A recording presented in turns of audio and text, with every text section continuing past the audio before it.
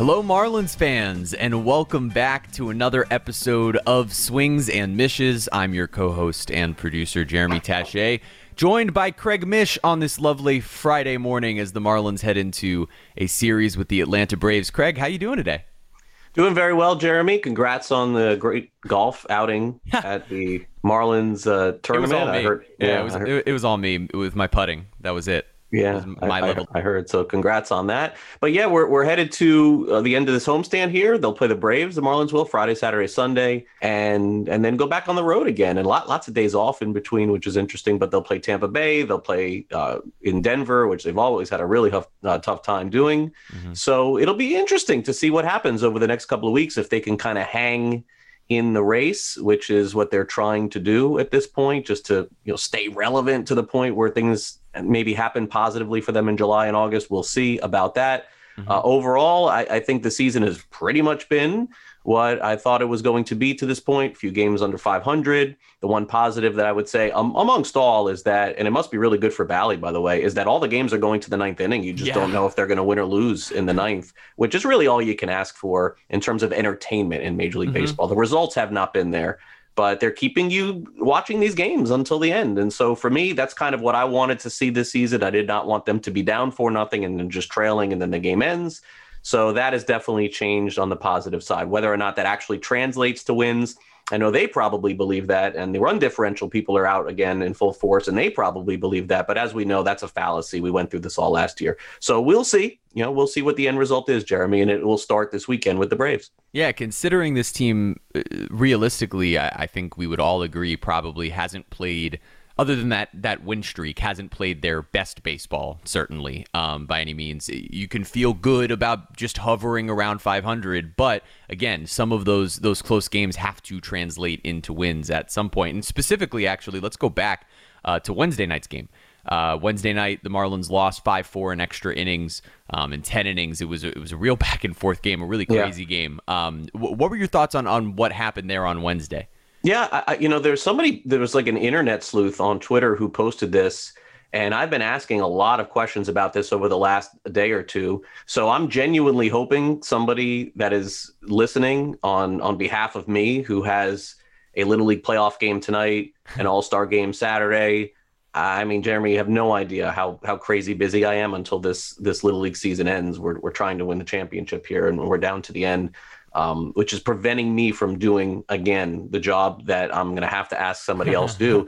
Chasing championships. Is somebody posted this on social media, very interesting, that apparently the Marlins may have flubbed in the 10th inning, meaning that essentially there was a scenario that somebody posted on social media that the Marlins in the 10th inning, all they simply had to do was take Aguilar out as the DH and put Castano in his spot, swap those two players in the 10th inning, which would have meant Castano was the placed runner in the 10th. He does not have to be. And then Jazz would have been the runner in that spot, which would have meant on one of those two wild pitches, he's on third, sacrifice fly to right field, team scores. I think anybody who knows me by now knows that I'm not a Monday morning quarterback with this stuff.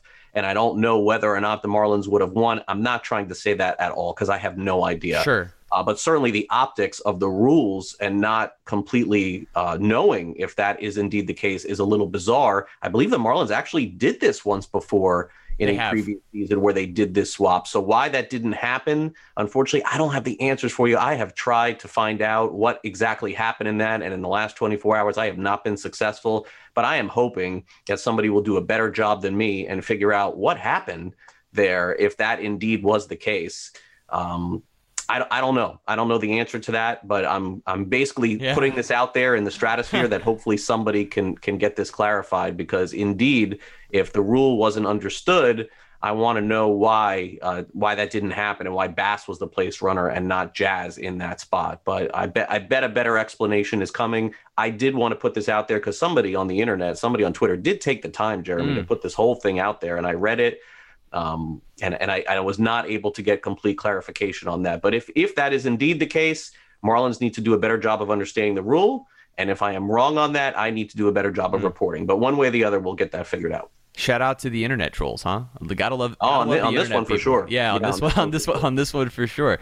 A play like that. I mean, I felt blessed to be able to watch Anthony Bass show off his wheels in person. But no, it is crucial to be able to see moments like that. And yes, like you said, the Marlins have actually, I believe, utilized that rule last year at some point. But I thought they did. So why that didn't happen the other night, I don't know. It was a little bizarre to see Aguilar taken out as soon as the inning began.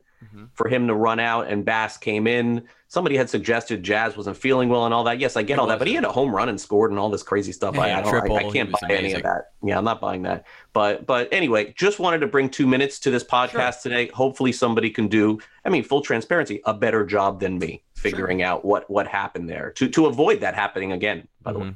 All right, well, let's move on now into where we're going moving forward. Jorge Soler, it looks like he may come back for the Miami Marlins. What's the update there with Jorge Soler? Yeah. So my understanding is that he could play this weekend against the Braves, whether it's in left field or DH. So we'll have to figure that out. My also understanding is that the idea, and I think that this is a good rule of thumb, Jeremy, going forward, is, and again, when Donnie does his pregame talks and says a guy is available to pinch hit, that does not always mean that he is really available to pinch hit. It means, let me put this out, with all due respect to Donnie, to think that there is an actual chance. And then in the end, when we go 10 innings and Anthony Bass is on second, we realize he had no chance whatsoever to pinch hit in that game. Correct. But why would any Major League Baseball team put that out there for everyone to know, oh, he's out tonight? Now the other team, the Washington, doesn't think that Soler is available to pinch hit. They can go about their business. Soler was not available, in my opinion, in that game. But I do think that he could come back this weekend, so I don't think an injured list stint is coming on Soler. It would be nice to see him against his former team, and obviously he was starting to kind of heat up a little bit. Looks good. Finally started to hit some home runs and was looking a lot better. As is Avi Garcia. His approach at least is looking a little better as well. Soler in particular, I would say, though, definitely looks like he's I don't know how this little back thing is going to affect him, but that was the one guy that I did think, like, wow, when he starts clicking, he can take the place of a guy who's not. When he's Sanchez is struggling, Soler is hitting. They all have not hit at the same time, and I suppose that's baseball, but... Yeah, and Soler is the type of guy who, for a few games, honestly, similar to what we saw last year from Adam Duvall, who can kind of carry your lineup for a few days. So, good comparison. Looking at the minor leagues, some unfortunate news. Max Meyer has gone to the IL. Obviously, the last time we were speaking, we were talking about potentially a calling up of Max Meyer. So what's the update on Max and where things stand with him and that UCL? Okay. So I'm going to be a little careful with my words here because I'm not the pitching expert on anything, but I'm going to kind of go through what I believe happened in my best estimation and sort of where we are moving forward with Max. Okay, so Max 2 starts ago had probably his toughest start as a pro, where he gave up a bunch of home runs, wasn't completely locating correctly, and then he had the start the other day where he looked nothing like what Max Meyer is. Let's be honest, it was nothing like that. Remember, also he was moved up one day to start in that spot. So knowing the player. In Max Meyer, he is, and there are some players who are going to come to you and tell, a coaching staff, hey, my elbow's barking, my arm is barking, here's the deal. And there are others who just think that, hey, I'm superhuman and I can get through it. And there's no indictment on either one of those players. Max Meyer is the latter. He is going to be the one that's going to try and pitch through everything. And he's going to say, I'm fine. And I want to be out there. By the way, still thinks he could pitch right now. Sure. That's just who he is, which is what makes him who he is. But unfortunately, after he threw the previous time and got beat up a little bit, gave up those home runs, the recovery times for him over his last couple of starts, Jeremy, have not been as smooth as they had been previously. So basically you pitch and then day 1, you're sore. You're a baseball player. You know this. Day 2, you're a little better. Day 3, you're a little better than that. And then day 4, okay, I'm ready. And then 5, you pitch. Right. Well, the recovery times for Max have been apparently a little bit less and less, to the point where he's pushed up to make a start. And, probably should have not made that start. But again, it's neither here nor there. It's what happened. Could not find any release point. I think they diagnosed it as nerve irritation, which my understanding is accurate. And so therefore, when you don't have full feel of your arm and your pitches, you're going to just be all over the place, which is what Max was in that start there. So consequently, an MRI was done, several opinions on the MRI. The one thing that I can say conclusively is that there's no structural damage whatsoever to his UCL. Okay, so now we can move on from that. So now what is it? Is it just a matter of wear and tear? Is it a matter of, as they mentioned in the diagnosis, nerve irritation? Will he pitch again soon? My understanding is that there is a chance this weekend that he could just throw toss just to see how he feels. This legitimately could be one start. I'm not sure that it will. I'm sort of thinking it'll be a week or two, but who knows? This may legitimately just be one start, and he is back out there. The other factor that goes into this a little bit that I don't know as to whether or not this plays into this whatsoever. And again, not being the pitching expert, I don't want to speak out of school, but Max has an elite slider, and he has what I think most would consider somewhat of an elite fastball too. But to pitch in the big leagues and to be a starter in the big leagues, you need a third pitch. So you need the changeup. So he's been throwing a lot more changeups this season, Jeremy. So, again, that changes the torque on the arm, and it changes everything else. It's something that a pitcher has to get used to. I am not going to sit here and say that this has anything to do with this injury whatsoever, because I don't know. But I think that we all just need to be aware is that he is still developing in the minor leagues at a very fast pace, I would say. And I do still think that even after, previous to these two starts, that he was ready, to make his major league debut. And I still do think that he was better than at least one of the options in the Marlins rotation.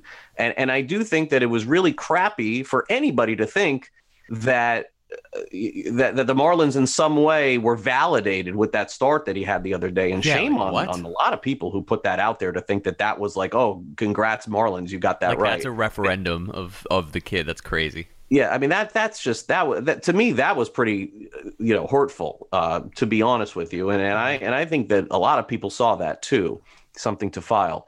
But beyond that, the Marlins can be right and Max Meyer can be right too, and no one's wishing for any of this stuff. So long story short, I may have flubbed on a couple of the details that I just gave there. I'm not 100% sure, but that is my understanding as to where we are with Max Meyer. My estimation is that he will be back starting minor league games in the next week or two. I don't think this is a serious injury, but I do think that everything that I have just explained goes into a bucket, and now you understand, hey, maybe it's this, maybe it's that. We're going to have to see on his recovery time. Maybe he shouldn't pitch maybe he shouldn't be pushed up to pitch. Maybe he is going to need a little bit of extra time. I don't know all of those things because I am not going to be the expert here. But that is my understanding, Jeremy, as far as Max Meyer is concerned. They're still very encouraged with everything that they've seen. It's just one of those periods of time where a pitcher is throwing and he's throwing every 5 days, and it happens. He's a little sore. MRI shows essentially nothing and needs to take a break, and that's what he's doing. The MRI showing nothing is the biggest takeaway here, right? Like knowing that there's not any structural damage at the moment is huge, particularly when you talk about that area of the arm. And yeah, sometimes it's going to happen where there's some like soreness and numbness, and pitching is a crazy thing. Like it's one of the most weird things that we do to the human body is throwing a baseball as hard as Max Meyer throws a baseball. So sometimes there's going to be some strange soreness there. But all right, as the Marlins head into this weekend, again, they're taking on the Braves, who are also hanging right there, right around 500 in the division. It is cool. Hey, these teams are all sort of stacked up together. So as we head into this series, and I believe Trevor Rogers is on the mound tonight for Miami. What do you expect from Miami? What should we be looking for in this series? Well, this is going to be a far more, even though the Washington series was somewhat competitive for a few innings, this is going to be a far more competitive series. Washington, they've beaten them now 5 out of 6 times. 5 out of 6, correct. And again, credit to the Marlins for beating up on the team that they're supposed to beat. This is the schedule. This is who they play. They're going to play Cincinnati. They're going to play Pittsburgh. They should win those games too. Got to do it. Respect to Cincinnati and Pittsburgh. But these were the games last year, Jeremy, that they did not win. They would lose those games. And by the way, they'd play San Diego, the Marlins, and LA, and they'd look good against them. They'd play up. They'd play down. Yep. This year, it's like they're not playing up, but they seem to be playing and beating the teams that they're supposed to beat, which is actually fine. So now this is a better judgment. Let's be honest. It's a better judgment of games. They've already beaten the Braves once, 2 out of 3. We can go back and look at that third game and say, okay, they got that one. That was a little fortunate. Yes, true. But in the end, it's the wins are the wins. They get 3 against the Braves, 2 against Tampa. The Rockies are never easy in Denver. It doesn't matter how Rockies are actually okay this year, but it doesn't matter how poorly the Rockies are playing. Go back and look at the history of the Marlins in Colorado. It's not pretty. Forever. So this will be a nice little test here before they get back again, play another good team against San Francisco. And then the schedule lightens up considerably, I would say, after that. So their goal next 10 days, 5-5, hang around 500, somewhere along those lines. Can't have these 2-10s and 1-9s. I mean, that's just not sustainable. So I think we'll learn a little bit more over the weekend. And then again, at least as of now, after Rogers, Eliezer Hernandez is scheduled to start. I know that I've gotten a lot of flack for just being critical on him and his starts. I don't know what to say. He's a Major League Baseball player who has not performed at all. I know how nice this kid is. And, again, I can't be completely accountable for not going into the clubhouse as much as I would like to. There's no question I have not been. I'm not going to say that I have, but the numbers are the numbers. And he's giving up more home runs than almost anybody in baseball. I don't see any adjustments. But they're going to roll him out Saturday, see what happens. And then Sunday, I believe you have Sandy. So you would expect a dominant performance, which I think he's best. He's probably the best Sunday pitcher in Marlins history, to be honest. I mean, they line this guy up on Sunday. It's 1:00 and then this guy goes and throws 7 innings. So good shot to win the series. I would say 2 out of 3. But Atlanta, without a doubt, Jeremy, has played far below where they're going to play over the rest of the season. Correct. Far below their performances. And you just have to hope, if you're a Marlins fan, that this isn't the weekend that they wake up and here's Atlanta sweeping. But I mean, Matt Olson and Albies and Austin Riley, be struggling. I mean, those guys are going to be better. Charlie Morton, I mean, he has had the toughest start in probably 5 years, the last 5 years, whether he's been with Tampa or with Houston. It's just, he is not, or Atlanta, he has not looked like himself at all. Right. So you don't know. It's baseball. We don't know what's going to happen. But the other thing is, Jazz.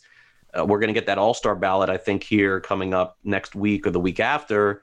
And I know The Athletic is doing a big piece on him, which is going to be out next week. He's clearly having a phenomenal season. It would be really fun to see, the fans vote him in. Correct. To the All-Star game. I mean, my guess is he would be selected as well if this continues.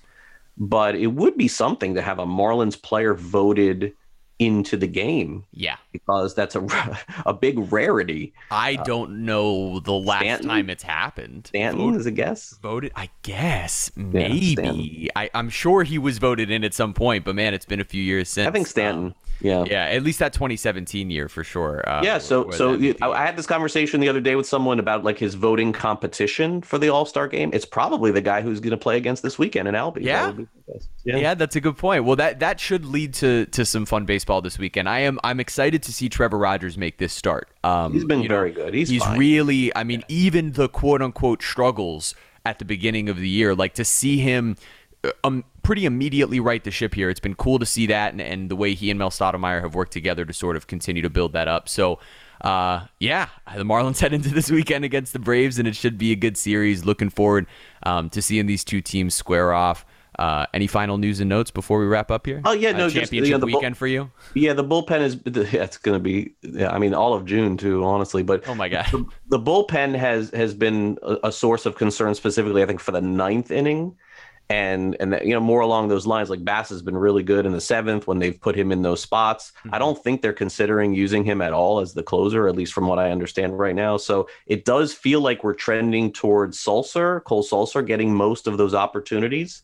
And then we'll go from there. And then obviously on the flip side, I don't know what the Marlins are going to do as far as Anthony Bender is concerned. It's very clear this player looks nothing like he did a year ago. I'm not sure why. They've tried to put him, by the way, Jeremy, as you see, in much different spots, low leverage, easier situations, and it has not gone well. So we'll kind of have to see there. And, obviously Cody Poteet is an option in the bullpen once the guys come back. Luzardo, by the way, does seem to be perfectly fine. And I would expect him to make a start very soon if that is the case. So those are all my last second updates here. And look, hope everybody has a good weekend. And we'll be back in a week or two and knock out another episode. Yes, we will. Everybody enjoy this series against the Atlanta Braves this weekend. And we will talk to you soon. Make sure to follow Craig Mish on Twitter @CraigMish, me @JeremyTaché. And we will see you guys next week.